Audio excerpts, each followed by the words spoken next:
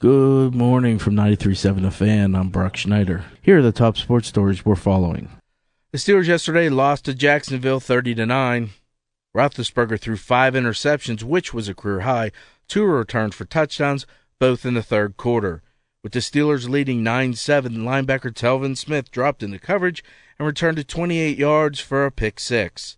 Then less than 3 minutes later, Roethlisberger did it again, trying to hit Antonio Brown in triple coverage, and Penn Hills native Barry Church picked off a deflection, ran 51 yards for the second pick six of the quarter to make it 20-9. We could definitely tell. I mean, we were showing him multiple looks, and back there he would go to his first look, third look, and then he would start getting flustered, trying to make one of those miraculous big Ben plays, and we were just able to collapse the pocket at that time and not give him enough time to make one of those great ones.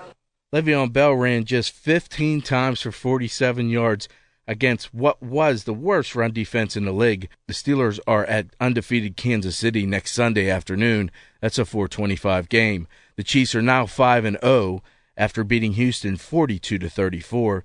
The Ravens and Bengals won. Browns, of course, lost. Monday Night Football in the Fan, Minnesota at Chicago. In college football, Penn State is now third in the polls behind just Alabama and Clemson. In the Major League Baseball playoffs, New York and Boston both stayed alive. Yankees beating the Indians 1-0. Red Sox came from 3 down in the first inning, then blew out the Astros 10-3. Martin Truex won the NASCAR race at Dover. Truex leads the standings. Kyle Larson is second. Jamie McMurray 8th. Ryan Blaney 11th. And finally, Brendan Steele won the Safeway Open. I'm Brock Schneider, KDK Sports.